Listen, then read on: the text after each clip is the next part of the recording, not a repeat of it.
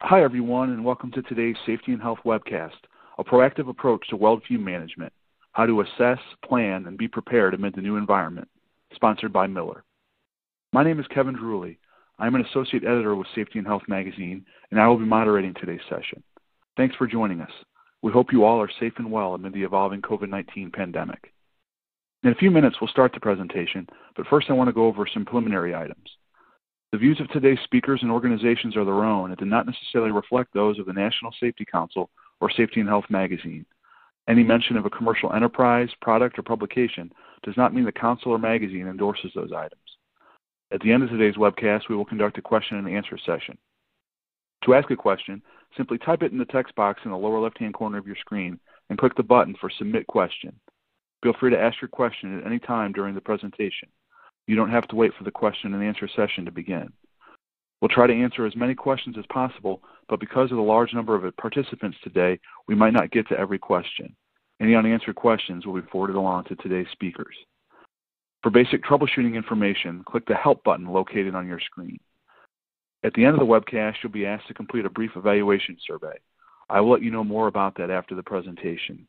Additionally, our sponsor has made available various resources to accompany today's presentation. You can find them under the Resources widget at the lower left-hand part of your screen. This webcast is archived so you can access it after today's live event. To view this webcast and all of our past webcasts, go to safetyandhealthmagazine.com/events. With that, let's go ahead and get started. Our panel of speakers today features Bert Schiller, Susan Fiore, Jeremy Bruzewitz, and Kevin Quinn. Bert is an industrial hygienist certified in the comprehensive practice of industrial hygiene. He boasts more than 35 years of experience in various industries, including past work with Michigan OSHA. He has taught at the University of Michigan for the past 5 years. Susan is an advanced applications manager with Hobart Brothers Welding, with more than 30 years of experience in the welding industry. In her current role with Hobart, Susan works closely with customers to resolve issues and to promote new ideas and welding innovations. She's a fellow of the American Welding Society and serves as chair of the AWS Safety and Health Subcommittee on Fumes and Gases. Jeremy is a product specialist for the Welding Safety and Health team at Miller Electric Welding. Jeremy brings more than 7 years of experience with an emphasis on weld fume extraction. He works directly with engineers at Miller to identify end-user needs to develop fume extraction products to address those needs. Kevin is a Welding Safety Solutions Manager with Miller Electric Welding, with more than 12 years of experience in industrial safety, with a focus on respiratory protection. His role with Miller involves working with industrial customers to address welding fume issues to protect their workers and the environment. We thank you all for being here. Bert, whenever you're ready, go ahead and take it away. Well, thank you very much and welcome, everyone. Let me first touch on a disclaimer here. Welding fumes and gases cannot be classified simply. The composition and quantity of both are dependent upon the metal being welded, the process, procedures, and electrodes used, the number of welders, the size of the welding area, and the ventilation impact the composition of welding fume and gases also. Accordingly, every welding environment is different and needs to be evaluated by a certified industrial hygienist to determine the appropriate course of action for future controls. Next slide, please. So we're going to talk about weld fume controls. We're going to discuss the factors that impact a welder's exposure. Some of those I already mentioned in the disclaimer. We're going to touch upon some of the recent regulatory issues surrounding welding fumes. And we're going to have a detailed discussion about the hierarchy of controls. There's several factors that impact operator exposures. Next slide. And those being the type of welding process, whether it be MIG, TIG, sub-arc, or stick welding. The process and procedures and the electrodes used. We're going to have a detailed discussion about the different welding electrodes. Obviously, the number of welding and how they're spaced. What's their environment like? Are they in an enclosed environment? Are they outdoors? The size of the welding area is extremely important. And then, of course, it's ventilation. We're going to talk about different hierarchy of controls later, including engineering controls, which would be general exhaust ventilation, as well as local exhaust ventilation systems. Next slide.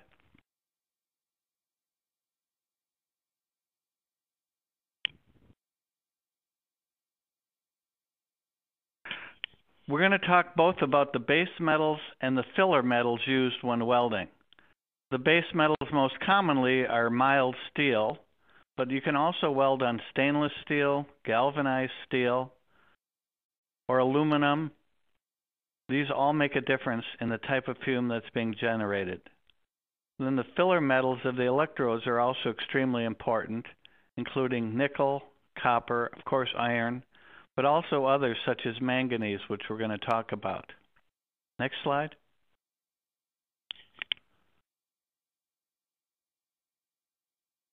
When we're talking about welding fumes, we want to talk about how much welding is being done. Not only how much, but how often. Is there a break? What type of welding? As I already mentioned, the different types of welding, including MIG, TIG, flux core welding, generate different amounts of fumes. What is the base metal you're welding on? Is it mild steel or stainless steel? A big difference, which we're going to talk about in a minute. Where is the welding being conducted? Is it a well-ventilated area? Is it restricted or in a confined space? These are all going to affect the amount and type of fume that's being generated. Where are there changes that impact your environment? A newly configured workspace or in a confined area can drastically affect the welding environment. Let's first talk about OSHA. Everyone knows about the permissible exposure limits for welding. About 7 years ago, OSHA came out with their first new standard in terms of industrial hygiene in quite a while, and that had to do with hexavalent chromium. The hexavalent chromium standard actually touches on two distinct different processes. Plating operations using chromic acid, but it also covers welding on stainless steel. Stainless steel contains chromium in its natural or trivalent state, +3. When you heat chromium-3 up to high temperatures, such as when welding, it changes into chromium +6, otherwise known as hexavalent chromium. Hexavalent chromium is extremely corrosive and can affect lung tissue. That's why the standard was developed, and you'll see on the slide it has relatively low exposure limits of 5 micrograms per cubic meter as a permissible limit, and OSHA has also established an action level of 2.5 micrograms per cubic meter. If a welder is exposed above the PEL, there's requirements in the standard for quarterly monitoring, medical surveillance, respiratory protection, and other features. One of the other common metals that's encountered during welding is manganese. Manganese is not in the base metal. Manganese is typically found in the welding electrode. The current OSHA PEL for manganese is relatively high, 5 micrograms or milligrams per cubic meter, milligrams. This is a ceiling limit, which means it's never supposed to be exceeded. Quite often, however, the OSHA PELs are rather outdated. The more up-to-date limits reflecting current scientific thought are the threshold limit values developed by the ACGIH, the American Conference of Governmental Industrial Hygienists. This is an NGO, a non-governmental agency. It predates OSHA by some 20 years, and they've been establishing exposure limits. They were really the first organization anywhere in the world to develop these exposure limits. And actually many countries, including Italy, closely follow the recommendations set by this non-governmental agency. You'll see the two compounds I just talked about, hexavalent chromium, which is given off from stainless steel base metal. They've established a relatively low exposure limit, as you can see on the chart, well below the OSHA permissible exposure limit. Likewise, manganese has a much lower exposure limit, 0.02 milligrams per cubic meter. This is some 250 times lower than the OSHA PEL. It's always considered good practice to try and reduce exposures not only below the OSHA limits, but below the threshold limit values, which again are the most current thinking. So if you want to have an assessment done, it's best to have a qualified safety and health professional assess your facility. Ideally, you should use a certified industrial hygienist. The American Board of Industrial Hygiene, ABIH, provides a certification examination for industrial hygienists to achieve this status. If you can't have a certified industrial hygienist do your survey, at least have an established safety and health professional who's working directly under the supervision of a CIH. Where do you find a CIH? There may be one on your corporate staff. Your insurance broker or underwriter might have one. And actually, some OSHA state programs have consultation groups which provide these services outside of the regulatory enforcement mechanism. And lastly, of course, there are consultants that provide these services. I believe now we're going to have a poll question, correct? Yes, Bert, that's correct. Thank you. What you're seeing now, folks, is the first of two poll questions we've got for you today. We're asking now, when was air monitoring for weld fume last conducted at your workplace? The choices we have are 0 to 12 months, 12 to 24 months, uncertain, or NA. We'll give you about 30 seconds to respond, and then we'll go ahead and review the answers.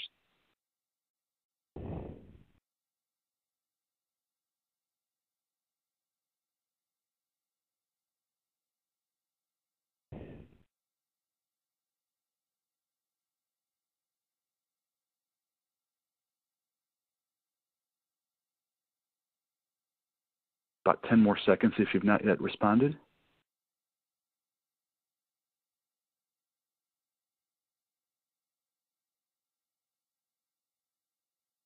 Okay, let's go ahead and look at the results. So close race. We either had NA was the leader at 35%, followed by uncertain at 34.5%, followed by 0 to 12 months at 19%, and 12 to 24 months at 11.5%. So again, thank you for participating, and there will be one more poll question closer to the end of the presentation today.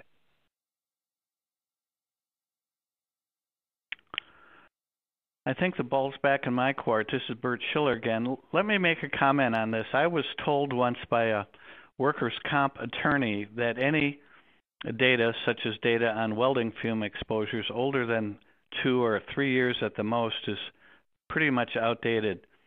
So it's always advisable to keep your industrial hygiene exposure data current, meaning no older than 2 or 3 years at the most. If you get into a workers' comp situation, you have to have current data. Next, we're going to talk about the OSHA hierarchy of controls, which is a classic control strategy. You see the pyramid here. At the top, you will see engineering controls, substitution of a less toxic material for a more toxic one. Then we have engineering controls, work practice controls, and bottom, last but not least, is personal protective equipment. Here to talk more of you about engineering controls, I'm going to hand it off to Susan. Susan?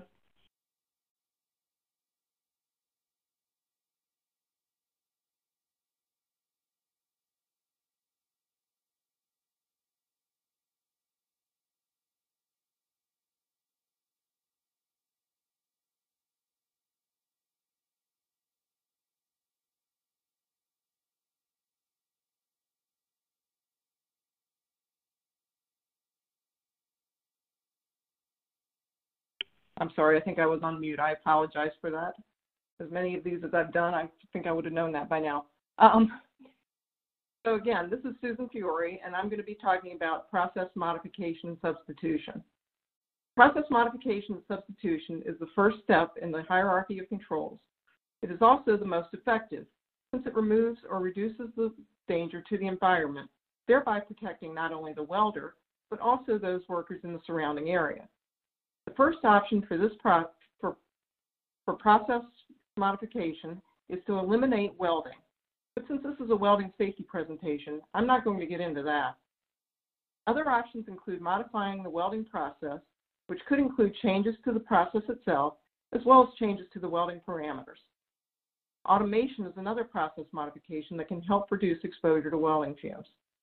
Changes to the materials, including changes to the filler metals, the shielding gas, and the base material, are another way to reduce fume exposures. Keep in mind that these sorts of changes may require you to requalify your welding procedures.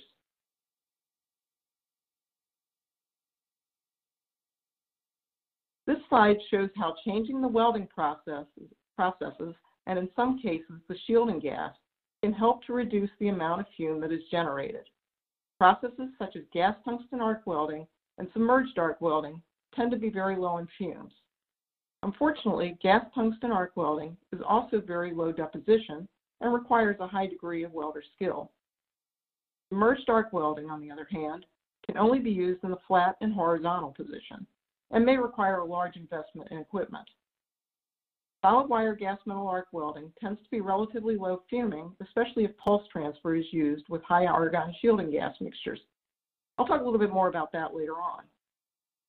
There are a variety of flux and metal cord welding products, some of which are designed specifically to be low fuming, and others that may target specific elements in the fume, such as manganese or hexavalent chromium.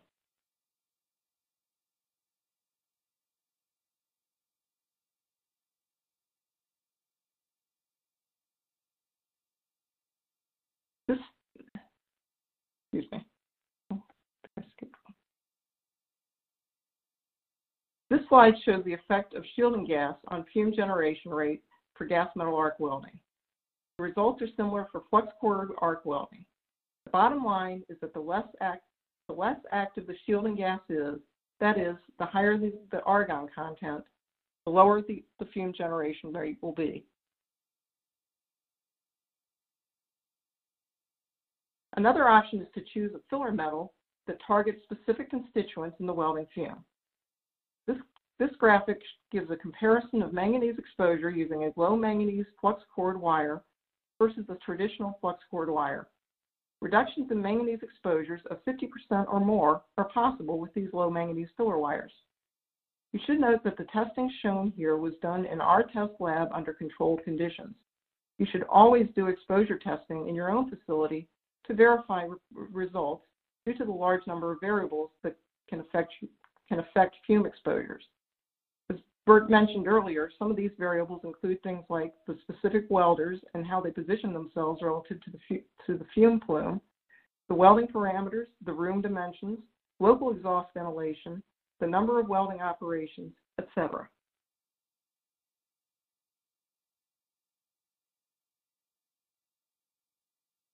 As I mentioned earlier, the type of weld metal transfer can have a significant impact on fume generation.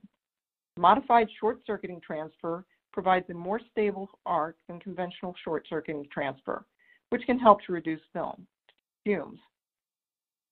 It has also been found that switching from conventional spray transfer to pulse transfer when gas metal arc welding can significantly reduce welding fume generation. Keep in mind, though, that a simple change to pulse may not result in the expected decrease in fume generation. You may need to optimize the welding parameters to get the desired results. You should contact your welding supplier if you need assistance. Also note that we do not typically see a similar reduction in fume when we use pulse transfer with flux and metal cord wires.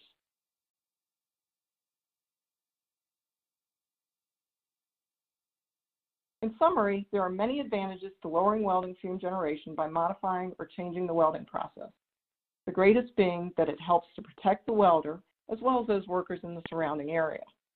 It can also be a way to target specific fume constituents such as manganese.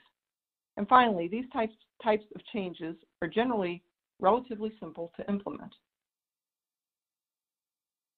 Some of the disadvantages of modifying the welding process include the possible need to invest in new equipment, as well as the need for additional training or requalification. You should also keep in mind that not all processes will work in all situations. Things to consider include the deposition rate, positional capabilities, and mechanical property requirements.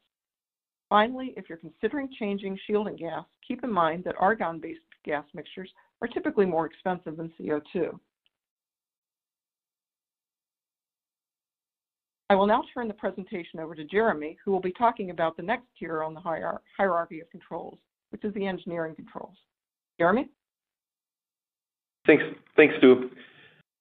So I'm here to talk to you guys about the second most effective level of control recommended by OSHA. And this is engineering controls, which is basically creating a barrier between the weld operator and the hazard. They're really broken into three types: local exhaust, process enclosure, and general ventilation. Local exhaust, or source capture, removes the fume at the source before it reaches the operator's breathing zone. This can be done by extraction arms, backdraft hoods, downdraft tables, or fume guns. Process enclosures is basically creating a barrier between the operator and the process, mainly in automation hoods or automation cells. General ventilation, HVAC, is moving large quantities of air to dilute and filter by an air exchange rate. I want to talk a little bit about fume guns.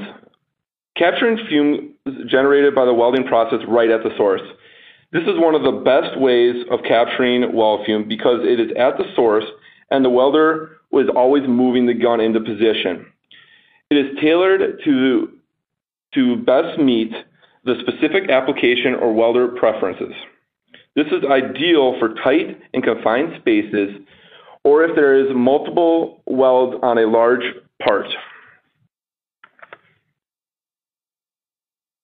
Some of the best practices with fume gun is the positioning of the fume gun over the weld puddle, making sure that you have that 90-degree angle to capture the fume. Pausing at the end of each weld is good to make sure you capture all that fume that is after the welding process is being completed. Frequently inspect the front of the gun for damage or buildup that could affect the capture at the tip. Routinely inspect the vacuum hose for any cuts or tears that negatively could impact the flow of the fume gun. Some other items about the fume gun normally are between 300 and 600 amps, and the higher the amp gun, typically it means that there's a little bit more weight to them. But that's not why you should pick the gun. The gun should be designed around the correct amperage and duty cycle rating when purchasing. Some other features to think about when purchasing fume guns would be an adjustable vacuum chamber. The chamber allows for better joint access and visibility of the puddle. Another item would be suction control valve. This will help balance the suction so it does not affect the shielding gas that would create porosity in the weld.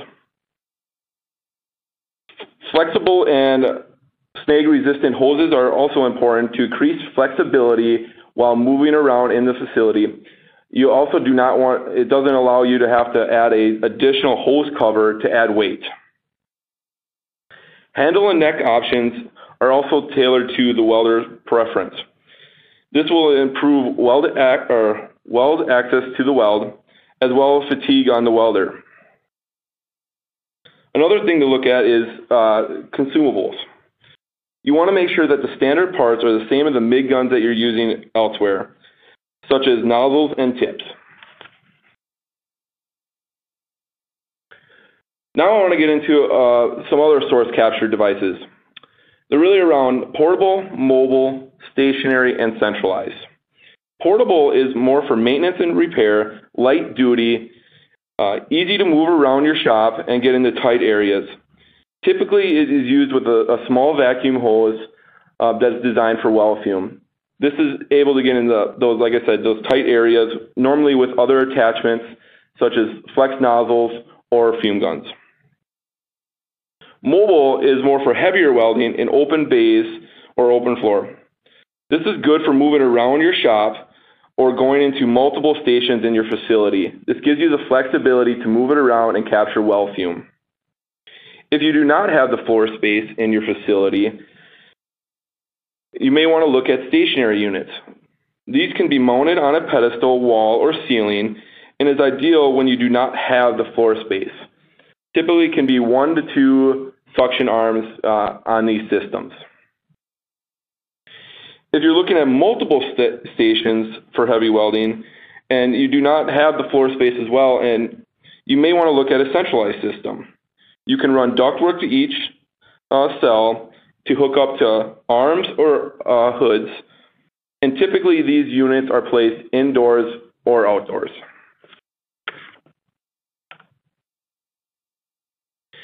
General ventilation. These systems are effective in moving large quantities of air or dilute and filter the base like before I mentioned. This works for cleaning up the entire shop but does not collect the weld at the source. That means you may need to look into other means to protect the welder. These are also known as ambient systems or push-pull. Process enclosure is a great way of capturing weld fume. Typically, it is using a hood to stop the fume from migrating into other areas of the shop. These can be put over automation cells or blocking off an area inside your facility with weld curtains as well.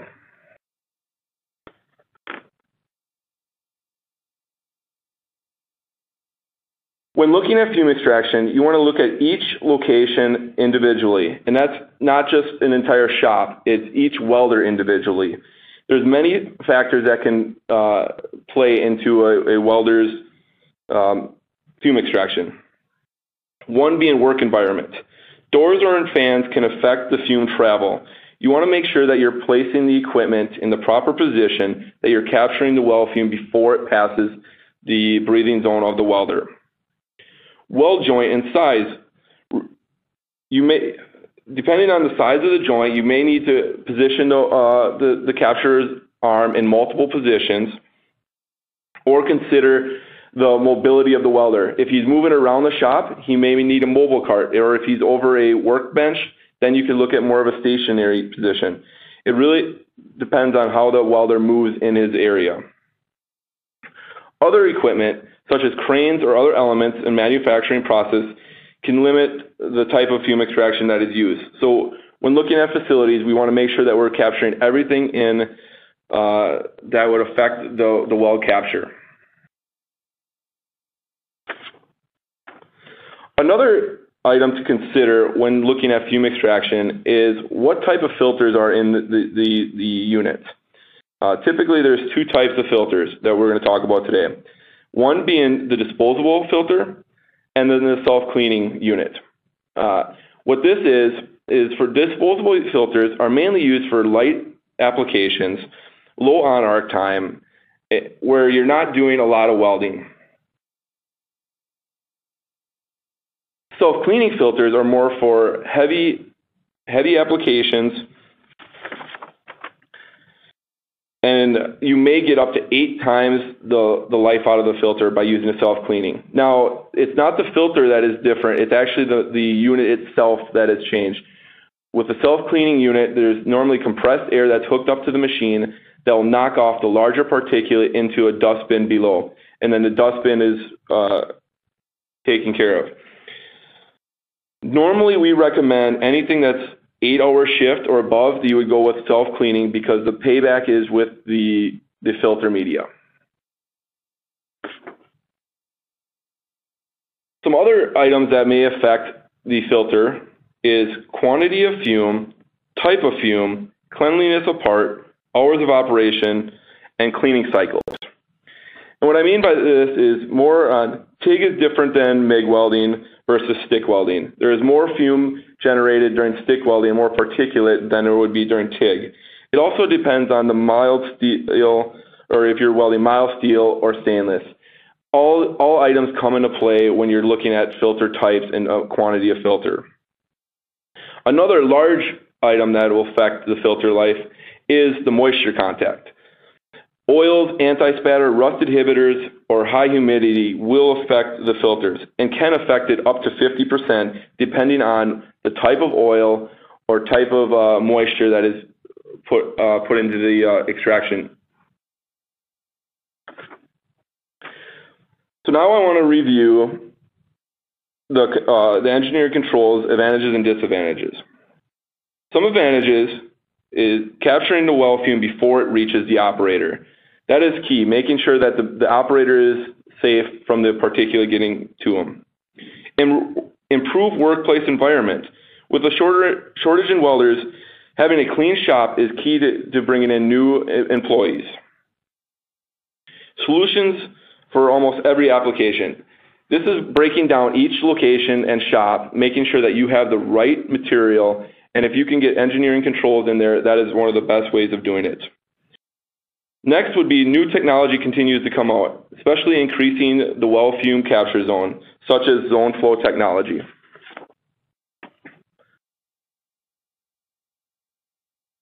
Some keys to consider. Space constraints. You may have to make physical changes to your facility. If you're looking at centralized systems, you may need to add ductwork or place the collector indoors or outdoors. Mounting stationary systems on the wall. You may need to make other changes, bring in compressed air to the machines. So that's something to take a look at. Also, productivity can be affected when you're talking about arm interactions. That's one of the things that you can look at is larger capture zone to mitigate that, but you want to make sure that the arm is positioned correctly to capture the weld fume. So if they're doing multiple welds, they need to position the arm properly. Another item would be consumable cost. The main item would be the filters. That's why it's key to make sure you're getting the correct filter and correct unit for your facility. Now I want to walk you through the third stage of the OSHA hierarchy of controls, and that's work practice controls. Now this does not remove the hazard, but it's mainly about positioning and setting the operator up so it can limit or prevent exposure. One of the main items is body positioning, keeping the head and body out of the fumes to limit the exposure to the welder. This also will increase his visibility to perform his job. So making sure that he has the clear visual of the puddle is key to keeping the exposure down. Proper training, can reduce the spatter fume generation, overwelding, or even cleanup or rework. If they're properly trained on the pieces that they're welding on, this can limit the amount of welding they're doing, which will then end up saving money in the long run.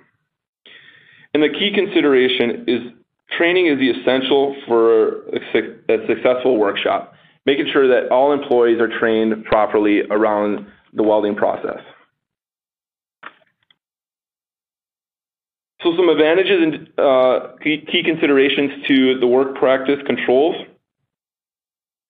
Proper welding technique can lead to less scrap and rework. Enhanced visibility of the operator can lead to higher productivity rates.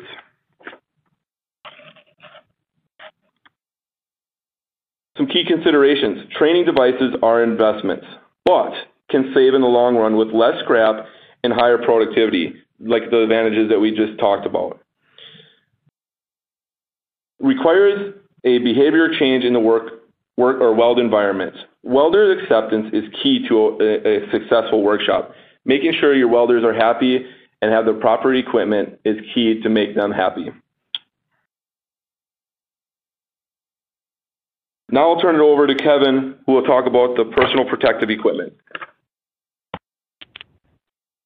Thank you, Jeremy. Good afternoon, everybody. We are now going to dive into the fourth tier on OSHA's hierarchy of controls, which is PPE, or specifically in this case, respirators. Please keep in mind that the fourth tier for the hierarchy should only be used after all other methods of controls that we've already discussed have been explored. Many times PPE will be used in addition to, not in place of, other methods of control. However, there are times where respirators can be used first.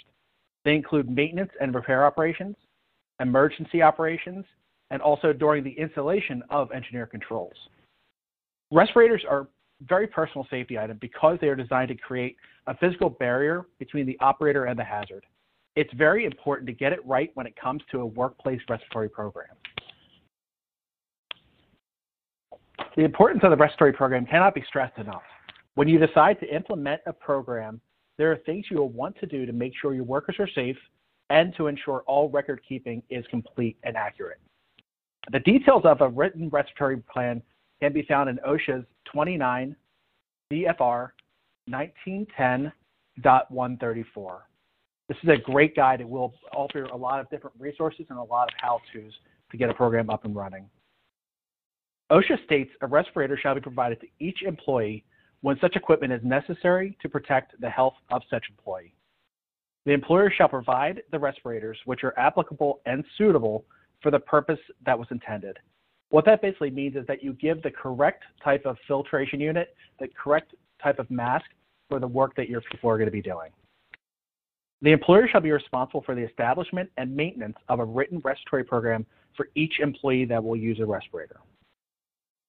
The written program can appear intimidating, but it is really straightforward once you understand it.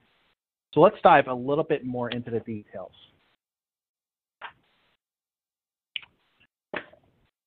There are two uses of respirators within a facility, the first being mandatory and the second being voluntary. Once a mandatory respiratory program is instituted, your program must include the following: written worksite specific procedures, so instructions for when, where, and how to use the respirators. A program evaluation. This program should be evaluated frequently and updated to include any changes in the workplace, such as changes in procedures, base metals, filler metals, etc. Selection of an appropriate respirator approved by NIOSH. This is determined by evaluating the hazard and its extent. Please always make sure that the respirator you employ is a currently certified NIOSH respirator. Training. Training should be completed by a competent, trained professional. Fit testing. This is required for all tight-fitting respirators. This will require the users to be clean-shaven at all times during respiratory use. Inspection, cleaning, maintenance, and storage. This is, of course, a responsibility of the company as they provide the products. Medical evaluations. This is meant to examine the medical fitness of the workers to work in the areas where the respirators are required. This could usually be conducted with a questionnaire that is found in the standard itself, and then possibly followed up with a physical examination by a medical professional. Work area surveillance. And then finally, air quality standards, checking the exposure to ensure you remain below the OSHA PELs. The voluntary program isn't as stringent as mandatory. However, there are still steps that must be followed. This is applicable if you offer voluntary respirators or even if the employee provides their own. All right. Please keep in mind that this does not apply to things that we're seeing every day right now with COVID, such as dust masks or just general face masks. But you still need to conduct the medical evaluations. You still need to provide the ability to maintain and care for the respirators. And you also still need to make sure you follow the OSHA certifications for 29 CFR 1910.134. Okay, so now I'd like to go over some of the acronyms and terms that we just threw out there and that you will hear frequently when you go into a respiratory program. The first is Assigned Protection Factor, or APF.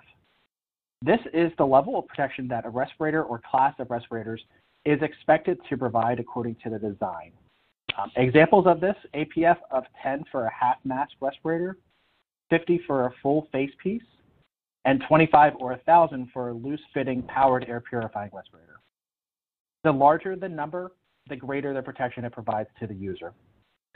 As an example of of this, what is properly used as respirator, with a protection factor of 10 will reduce the exposure by 1/10 of the concentration, or to 1/10 of the concentration. The next is maximum use concentration, or MUC. This is the maximum concentration of a hazardous substance that an employee can be exposed to. The way these two terms tie together is to take the APF of your respirator and multiply it by OSHA's PEL for your hazard. This will give you the MUC. By using air sampling to test your actual environment, you will know if your protection keeps you underneath of the MUC. Here are some examples of air purifying respirators that we're discussing. Despite the differences in methods or designs, these all accomplish the same goal of filtering out contaminants before the user breathes them via a filter material. The first would be the most basic, which is a disposable dust mask. These are paper-like, and they are a tight-fitting respirator. They offer an APF of 10. The next step is a reusable cartridge-style half-mask respirator. These utilize a replaceable filter and a more substantial, tight-fitting mask. Again, these offer an APF of 10. They both also do require fit testing. A different approach to the tight-fitting respirator is a powered air purifying respirator. This system is not tight-fitting. It uses a loose-fitting, positive pressure system. As a result, fit testing is not required. These systems provide the filtered air rather than the user pulling the air through the filter by breathing. These also can offer a higher protection factor, starting at either 25 or up to 1,000. The next type of system that we'll talk about is an atmospheric supplying respirator. This system provides the user with grade D breathing air from a source outside of the work area. This is accomplished with an air line that is filtered and monitored for CO. These systems have the benefit of offering air conditioning to provide comfort to the users. These also offer the same level of protection as a PAPR, which is either 25 or 1,000.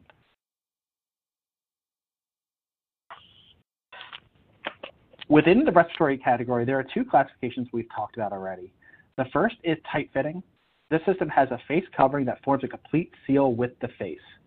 The seal is the reason that we're frequently fighting with our employees to make sure that they are clean-shaven. If you do have a full beard or even day-old stubble, it can compromise that seal. These systems require fit testing, and there are two different ways to accomplish this. The first is qualitative. It's a pass-fail test where a smell or irritant is introduced to test leakage of the seal.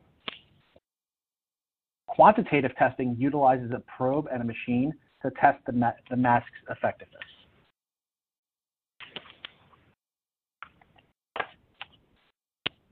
Loose-fitting systems form a partial seal with the face and rely on positive air pressure from a supplied air system or a PAPR. These systems are nice because they do not require fit testing and they do allow a reasonable amount of facial hair. So some advantages of each of the different types. When you're looking at both of the PAPRs and the supplied air, they delivered filtered breathing air to the user's breathing zone.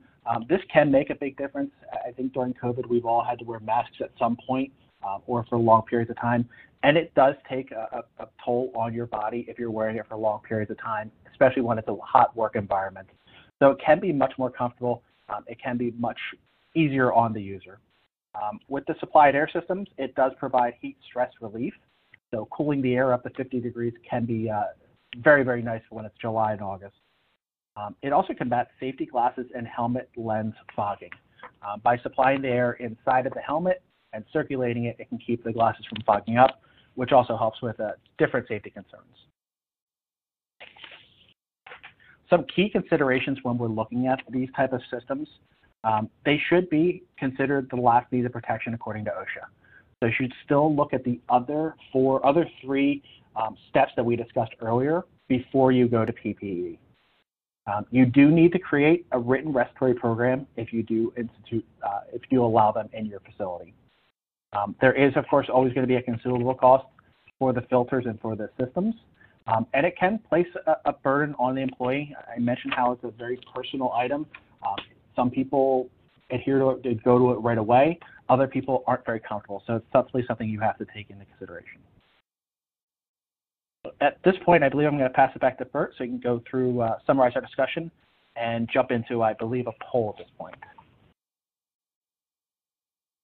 Yes, we do have one more poll, not trying to intercept Bert, but yeah, have got that one more poll question as promised. So this one we're asking, what is the main reason for possibly not implementing better weld fume protection solutions in your welding environment? And the choices are not benchmarking current concentration and exposure levels, knowledge of proper mitigation approach, investment in equipment cost, ability to justify ROI, or NA. As before, we'll give you about 30 seconds to answer this one.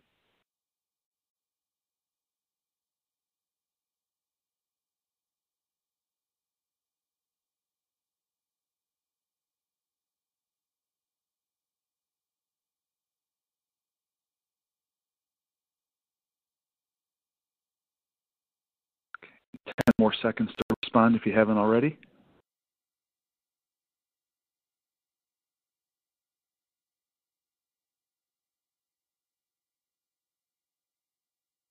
Okay, have another close one, not as close as last one, but the leading response was investment in equipment cost at 22.5%. Oh, I'm sorry, NA again was a leader. That was 37.1. But among those who had these reasons cited, investment in equipment cost was the leader, followed by not benchmarking current concentration and exposure levels. We then had knowledge of proper mitigation approach and ability to justify ROI. And with that, we will get it back to Bert. Well, thank you very much. Just a comment on that slide, and again, an industrial hygienist or a qualified safety professional could help answer both of those first two questions. You'd be able to benchmark what your current exposure levels are, and that individual might be able to help you come up with the proper mitigation approach. So in the OSHA hierarchy of controls, sometimes it may take more than one control measure. You may have to use multiple solutions to solve a problem. For example, the exposure limit for manganese is very low. You might need to use a low manganese electrode, for example, which has been discussed, in addition to local exhaust ventilation. So that would be an example of substitution and engineering controls. In extreme cases, say you're welding on stainless steel in a confined environment, you might have to use local exhaust ventilation and still use respiratory protection. Again, it's going to require testing and maybe retesting. Again, if it's hexavalent chromium and you're over the exposure limit, you have to do quarterly monitoring. If you're above the action level, 1/2 of the PEL, you have to do monitoring every 6 months. So really it's an ongoing process with periodic monitoring. As I said earlier in the presentation, at a minimum, these exposures should be documented and kept on file. You should have updated information at a minimum every 3 years. So in summary, if you still feel this is too complicated, reach out for assistance from an insurance company, state or local OSHA programs, industrial hygiene consultants. The benefits of controlling your air quality, not only are you providing comfort and increased productivity on the part of your worker, you're going to reduce indirect costs. Remember workers' compensation. You're going to keep OSHA out of your building. I've been involved with many cases where complaints have been filed with OSHA. OSHA will call the company and ask if any recent testing has been done. If the company is able to provide documentation that recent testing was done, OSHA will not come into the facility. And last but not least, it can help to recruit good workers, which is always a plus. So with that, I'm going to turn it back over to Kevin, the moderator, and I believe we have some time left for questions.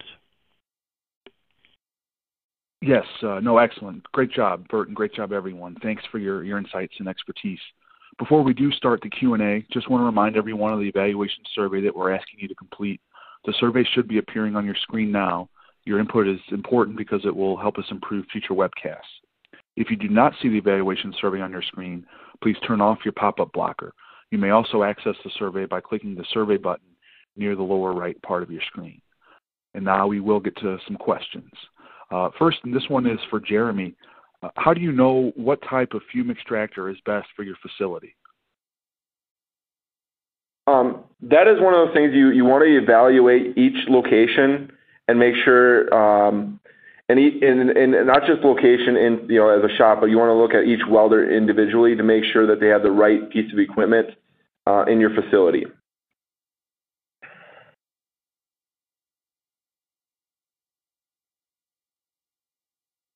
Okay, next one is for Bert. Is there any chance that OSHA may consider lowering the manganese PEL at any time in the foreseeable future? The short answer is no. I'm not aware of any movement to lower that standard. I'll just leave it at that. No. Okay. Thank you.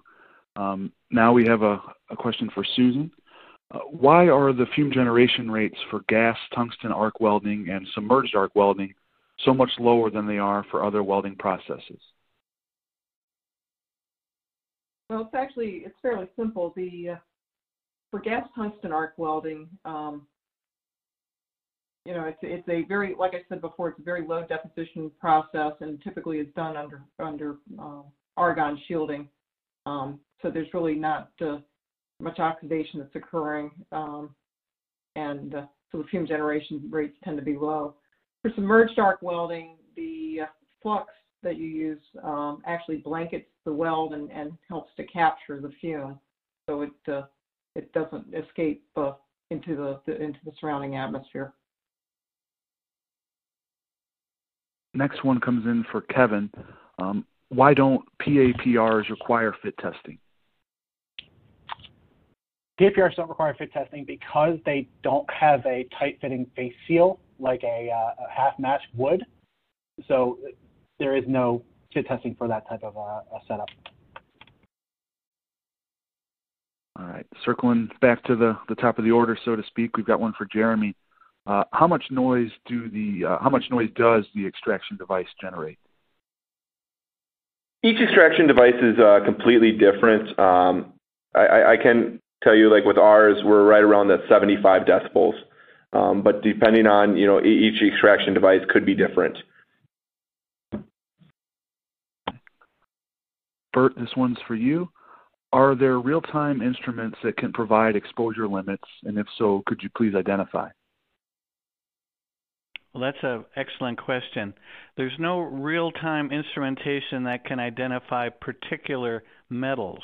In other words, you can't identify manganese or iron oxide in real time. There are real-time optical scanning devices which can give you total weld fume concentrations in real time. So you could determine milligrams per cubic meter of total weld fume, which would certainly be helpful in diagnosing if you have a potential problem. So a qualified yes. All right. For Susan, this one asks, how does GMAW with ER5356 and ER4043 compare to ER705-6?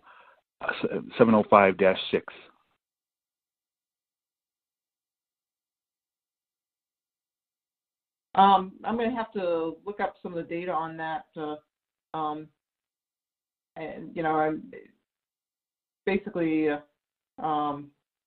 I don't know the answer to that one right off the top of my head, but I can get you the answer to that. Okay. Well, no, we appreciate that, and I know the questioner will as well. We'll send this one to Kevin. So, is there any benefit to having a half mask over a dusk mask if the APF is the same? No, there wouldn't be any additional benefit, and that's not something that I would recommend because you are likely going to compromise the seal of the half face mask by putting it over top of another one, and it could also be very difficult to breathe through if you were to do that. For Jeremy, will fume collection system accumulate static electricity and require equipment grounding?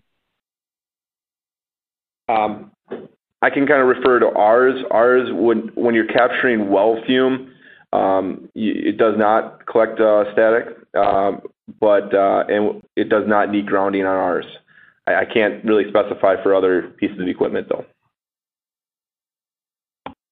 For Bert, this one asks, how do I evaluate if the filter in my mobile filtration unit is actually meeting the needs of my shop? Well, you'd have to refer to the particular instruction manual for the filtration device. It should give you an indication on the frequency when it needs to be changed. Also, a visual inspection of the filter should tell you when it's time to change.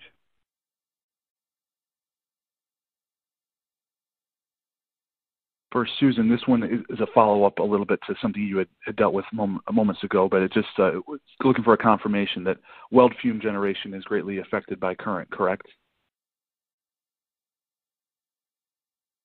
Yes, it is, but it's not necessarily a simple relationship. It has a lot to do with the stability of the arc, so it's generally, as the current increases, you will see higher fume generation, but it's not a linear relationship. For Jeremy, this one asks, can you use a mobile fume extractor with a fume gun, or is there a specific fume system? It's more of a specific fume system. You would be looking at more of a HIVAC type system, but HIVAC systems can come in mobile or stationary, depending on what piece of equipment you're looking at. All right, this one now for Bert. If you need to perform air monitoring for welding fume, where do you suggest sampling? Would it be inside the welding helmet or outside the helmet? Excellent question again. Inside the helmet. The OSHA technical manual, which is their instruction to their people, mandates that you sample underneath the hood. The exception is if it's a tight-fitting respirator or PAPR. You don't want to put it under the PAPR, but if it's a standard welding hood, put it by the chin. All right. This one now for Jeremy again. What's the minimum CFM for a portable fume extractor? That really depends on the size of the capture device. Typically, what you're looking for is about 2,000 feet per minute to move well fume inside the arm. So, like with our 8-inch arms, we do 1,200 CFM. 6-inch arms, we're around 600 CFM. So it really depends on the size of the arm, but you want to make sure you have a minimum by ACIGH is a minimum of 2,000 feet per minute. Going back to Bert, this one, Bert was just looking for a clarification. It states that in one of the slides I saw, the ACGIH manganese limit was noted as, quote, total particulate, unquote. Shouldn't it be respiratory particulate matter? And again, just was asking you to speak to this. ACGIH has a limit for both total particulate and respirable particulate. I believe the respirable is half of the total particulate limit. So you could sample either way. Most of the other metals will be sampled as total particulate, even though weld fume, 70% of weld fume is respirable. For Jeremy, this asks, is there a form of spark arrestor in the system to prevent fires in the hoses or in the fume equipment? Yeah, we try to put spark arrestors in all of our equipment. For our centralized systems, it would be in the ductwork, and then for our mobile and items like that, we try to put it into our devices. I can't speak, like I said, I can't speak for other equipment, but yeah, for ours, we do put spark arrestors in it. Well, thank you. Unfortunately, we have run out of time today. I'm sorry we didn't get to everyone's questions, but all of today's unanswered questions will be forwarded on to our speakers. Once again, we hope you take the time to fill out the evaluation survey on your screen and give us your feedback. With that, we end today's Safety and Health Magazine webcast. would like to thank Bert Schiller, Susan Fiore, Jeremy Brusewitz, Kevin Quinn, everyone at Miller, and all of you who listened in today. Thanks, and have a great day.